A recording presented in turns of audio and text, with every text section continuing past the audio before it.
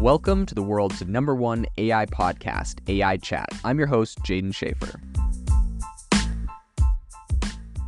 Make sure that you go to aibox.ai, link in the show notes, to join the waitlist for our new AI platform. We're going to be launching an incredible platform that allows you to build anything you want with workflows in AI. So you're able to chain together ChatGPT and image generators and audio generators to make really powerful apps for your organization, or you can host them on our marketplace and actually generate royalties from them. So make sure to go to aibox.ai and join the waitlist. In addition, if you like the podcast, if you could do me a massive favor and please leave us a review on Apple or Spotify or wherever you listen to your podcast. This helps me be able to get better guests on here as they check the reviews to see how you guys are liking it. So if you could please do that, I would really appreciate it. Microsoft has just said that they have spent hundreds of millions of dollars on a ChatGPT supercomputer.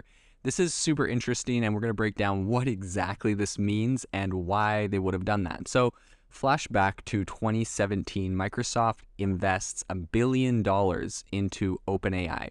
And that's actually a pretty significant amount of money when you look at a lot of other startups that have been going around. $1 billion is massive. And what's even crazier is just this year, they dwarfed that by investing $10 billion into OpenAI. Now, obviously, these are some pretty massive numbers, and the 10 million makes the 1 billion, or the 10 billion makes the 1 billion seem small, but this was actually a very big deal for Microsoft. Essentially, what happened was what they saw back in 2017 was big enough for them to completely switch their focus and to hyper-focus on what they viewed as the next big thing, and their investment and their gamble there really paid off. What they said that they ended up doing was connecting tens of thousands of NVIDIA A100 chips, and they essentially reworked their server racks to build the hardware behind ChatGPT and their own Bing chatbot. So Microsoft actually just came out with a new blog post, pretty much, where they kind of outline exactly how they created Azure's, which is their cloud computing thing.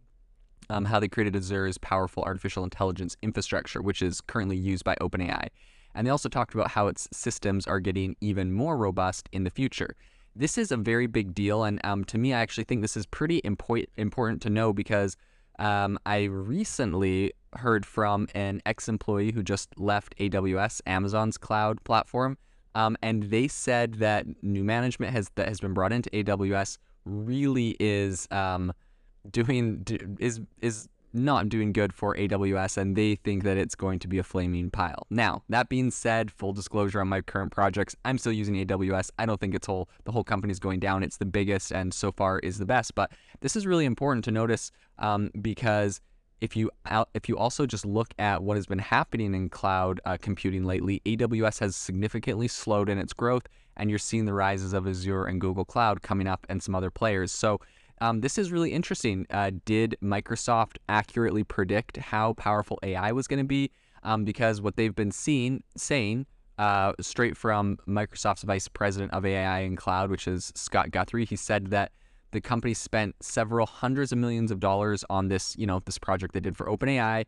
And that is, demonstrating that it's really willing to throw even more money into the AI space. And it shows that just how confident they are that AI is going to continue to grow and take over every area, right? Because if they can really nail AI, which is something that's very heavy in computational power, they're going to take over a massive part of the market, right? Even if their platform is only 10 or 15% better at computing AI for the same cost as AWS, that actually adds up to a lot over the long term for some of these massive companies.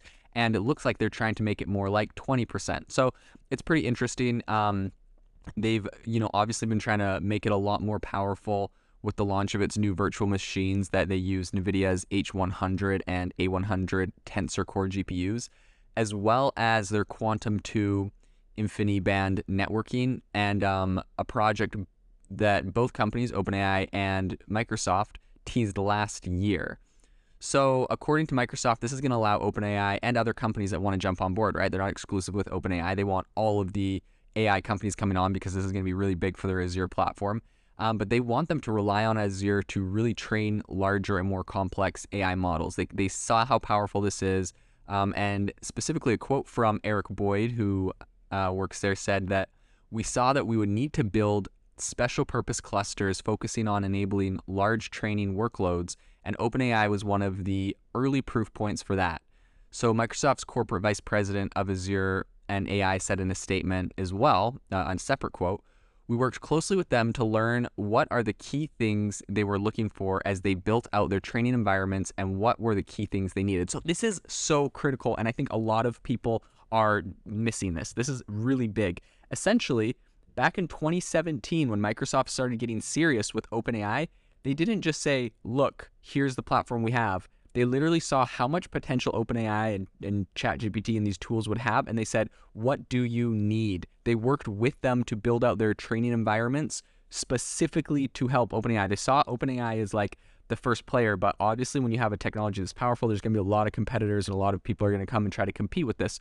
So Microsoft literally said, what do you need and how can we make this as powerful as possible, knowing that this wasn't just, safeguarding their $1 billion investment in OpenAI.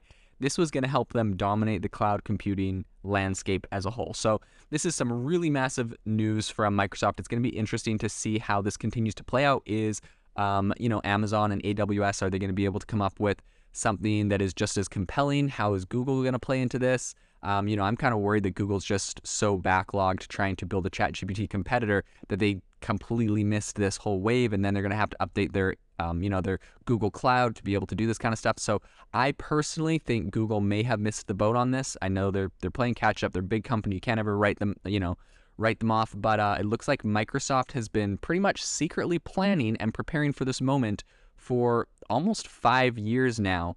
And it looks like they have really just come to a point where, they put Bing back on the map. They put Microsoft Azure as a massive player in the cloud.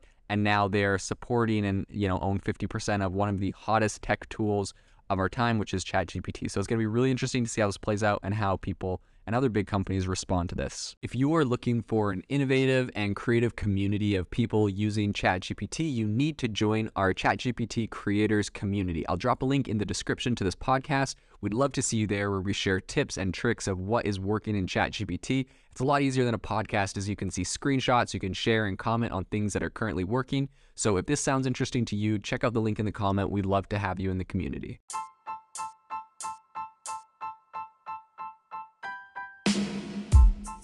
Thank you for listening to the AI Chat Podcast. If you enjoyed the podcast, I'd appreciate it if you rate me wherever you listen to podcasts. And if you're looking for an innovative group of AI enthusiasts, make sure you check out our Discord channel and also our Facebook community. It's obviously a lot more interactive than a podcast, where we can actually share software tools, prompts that we're using in everyday AI. I'll leave a link for those in the description below.